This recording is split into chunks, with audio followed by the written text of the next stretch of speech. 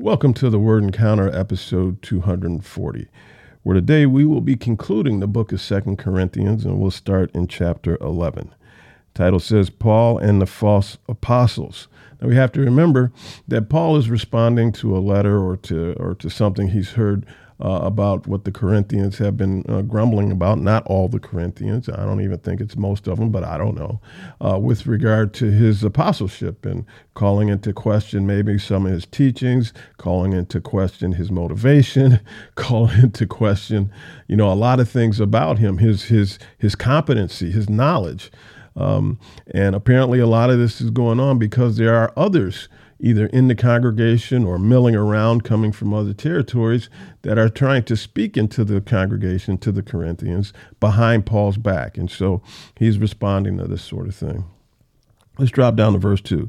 He says, I am jealous for you with a godly jealousy because I have promised you in marriage to one husband to present a pure virgin to Christ. But I fear that, as the serpent deceived Eve by his cunning, your minds may be seduced from a sincere and pure devotion to Christ. So Paul is saying, I've come here to feed you Christ, but I'm thinking you might be eating from somewhere else, and that you may be creeping into the deception zone. He says in verse 4, for if a person comes and preaches another Jesus whom we did not preach, or you receive a different spirit which you had not received, or a different gospel which you did not accept, you put up with it splendidly. See, it says, if somebody comes along and sows a good sounding word to you, and you like the way it tickles your ear and whatnot, Paul's saying you put up with it splendidly. In other words, you're falling for it. And then he says in verse 5, now I consider myself in no way inferior to those super apostles. He puts that in quotations. Even if I am untrained in public speaking, I am certainly not untrained in knowledge. So Paul is reaffirming himself. And so he's telling them, look, I might not be the best orator. I might not be the prettiest speech maker, but don't question my knowledge. It says in verse 12, but I will continue to do what I am doing in order to deny an opportunity to those who want to be regarded as our equals in what they boast about. So Paul talks a lot, in these chapters about boasting, who boasts in what? I boast in the gospel, they boast in this, that, and the other. And so he's saying that, well, let me just read again. But I will continue to do what I am doing in order to deny an opportunity to those who want to be regarded as our equals. You see, in what they boast about. You see? So he's going to examine about what people boast about. Then he says in verse 13, for such people are false apostles, deceitful workers, disguising themselves as apostles of Christ. Verse 14, and no wonder. For Satan disguises himself as an angel of light. And so Paul is saying, look, no wonder we know the tactics of Satan. He disguises himself as an angel of light. So it's no wonder that these deceitful workers disguising themselves as apostles are really of Satan, is what Paul is trying to tell them. Open your eyes, in other words. He's saying be discerning. Don't be gullible. See beyond the obvious. In verse 15, he says, so it is no great surprise if his servants also disguise themselves as servants of righteousness. Their end will be according to their works. So he's saying this as a warning. And that warning has persisted throughout the millennia because there have been those false prophets, those claiming to be sons of God. We see this happen. I've seen this happen in our lifetimes. Those the Jonestown massacre, if you will, and some other people claiming to be the Messiah. They get people to follow them, and they commit mass suicides or other things like that. So we see this happening even today, even though this was written over 2,000 years ago. The same sort of thing exists. Paul is saying, beware. Don't be gullible. Beware. And the way that you protect yourself from vulnerability, the way you protect yourself from being deceived, is by knowing the word, so that you can examine the word that's coming out of somebody else's mouth and you can filter it with the word to see whether or not what they're saying lines up with this word. If it doesn't, then don't pay any attention to them. Paul suffering for Christ. So this is where Paul is going to talk about, he's going to boast about some of the things that he does. And he says, since many boast according to the flesh, I will also boast. For you, being so wise, gladly put up with fools. So let me tell you what I do. This is what Paul is saying. In fact, you put up with it if someone enslaves you, if someone exploits you, if someone takes advantage of you, if someone is arrogant towards you, if someone slaps you in the face. And like I said before, we see this happening. We see people falling for and falling into deception under somebody else's rule. And then that person starts to take advantage of them, or that organization starts to take advantage of them. They start taking their possessions. They start taking their resources. They start taking their money. They start taking their time. They start taking their efforts and energy. They start using it for their own benefit.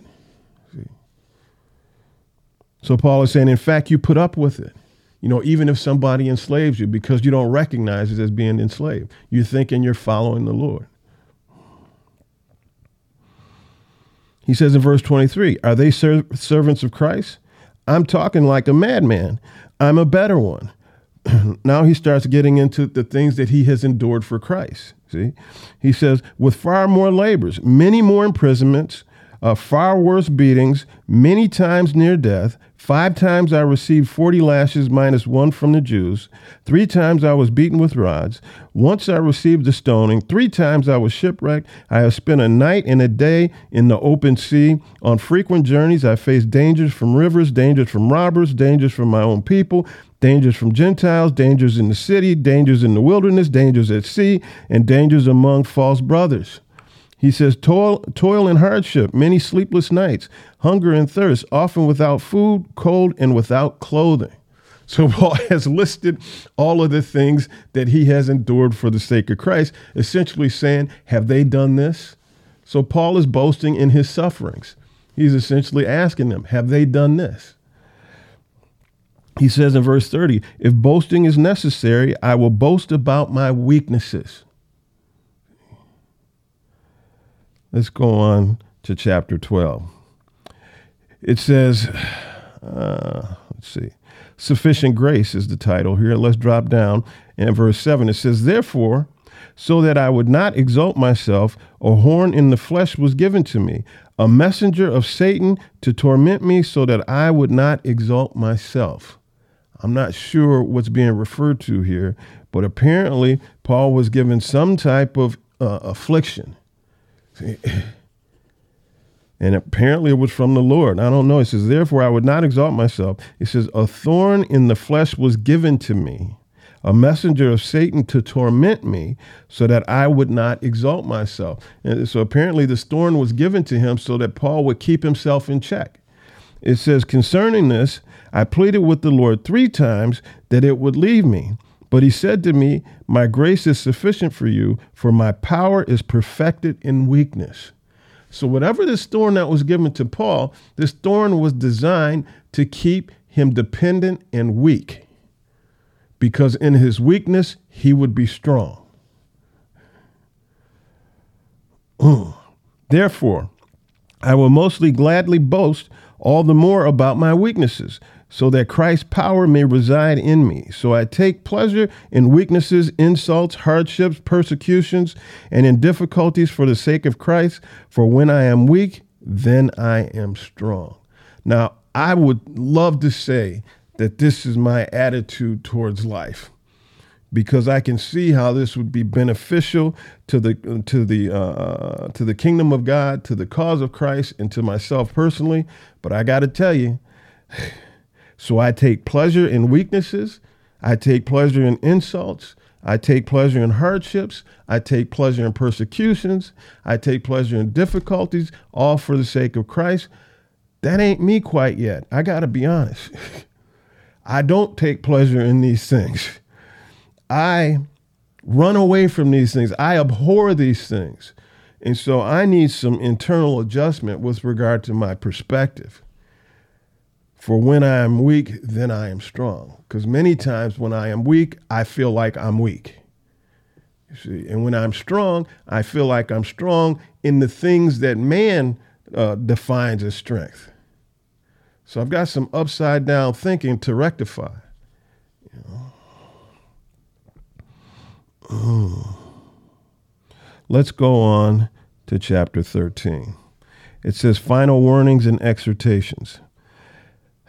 Every matter must be established by the testimony of 2 or 3 witnesses. Let me just stop there for a second, because this is so important. So many times we hear something from somebody and we are only getting one side of the story, yet we leap to their side and act as if everything that they told us is the gospel truth. And many times it's not even half of the truth. Usually, it's always bent towards their perspective.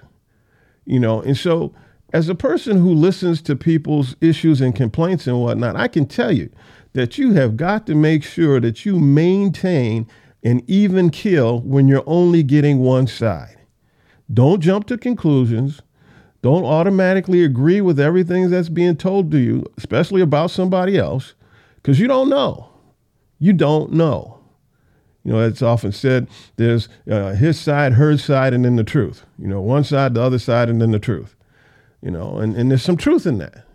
And so don't jump to conclusions when you're hearing a complaint, an issue, or whatever about somebody or something, some organization, or without making sure you have as complete of a picture as you can get.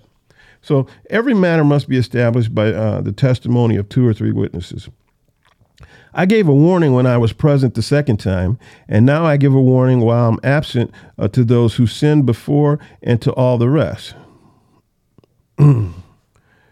If I come again, I will not be lenient. So Paul is saying, look, I gave warnings and whatnot before, when I was present in my letters and whatnot. He said, but I'm not going to be lenient the next time. It says, since you seek proof of Christ speaking in me, he is not weak in dealing with you, but powerful among you. Let me reread that.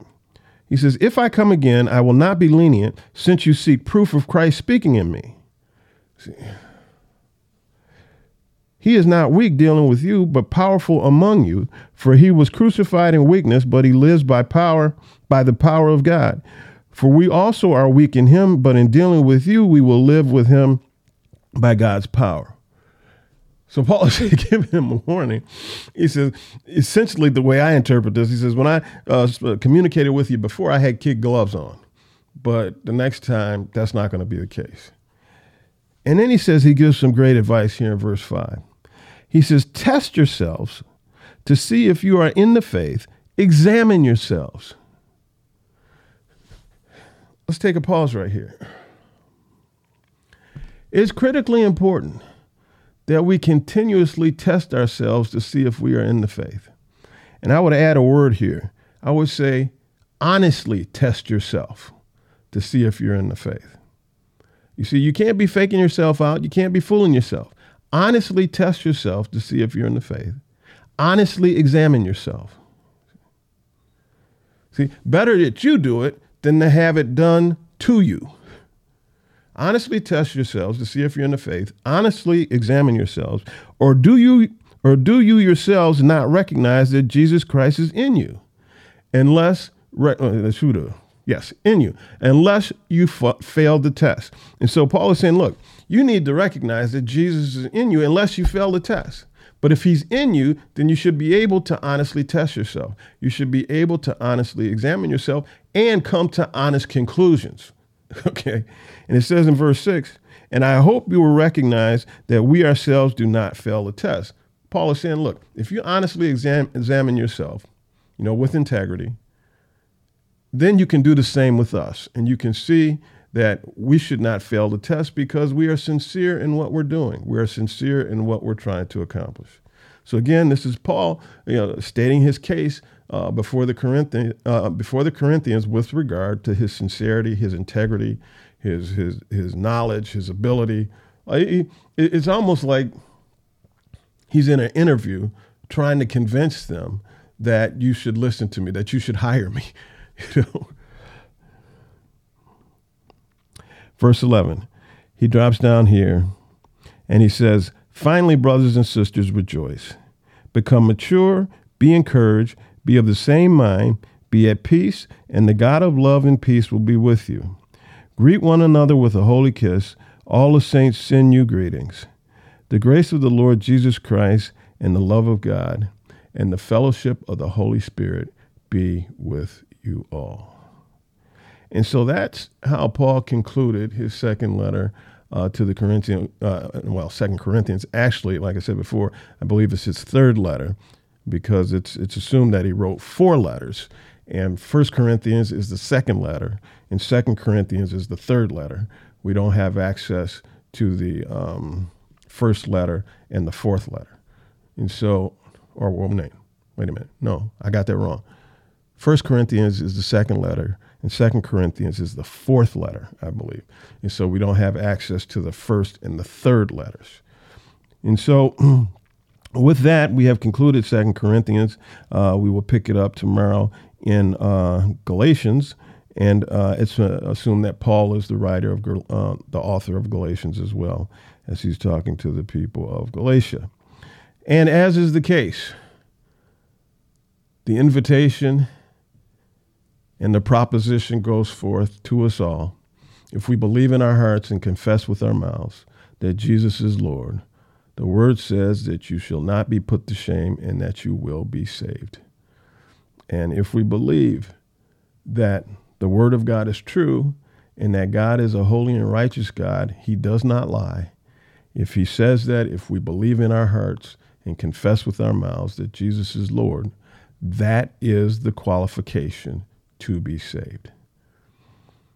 Don't let works or a works mentality contaminate the simplicity of what the proposition is. Everybody stay safe, be blessed, keep your eyes fixed on Jesus, and should the Lord grace us with another day of life, we'll see you tomorrow in the next episode of The Word Encounter. Bye-bye.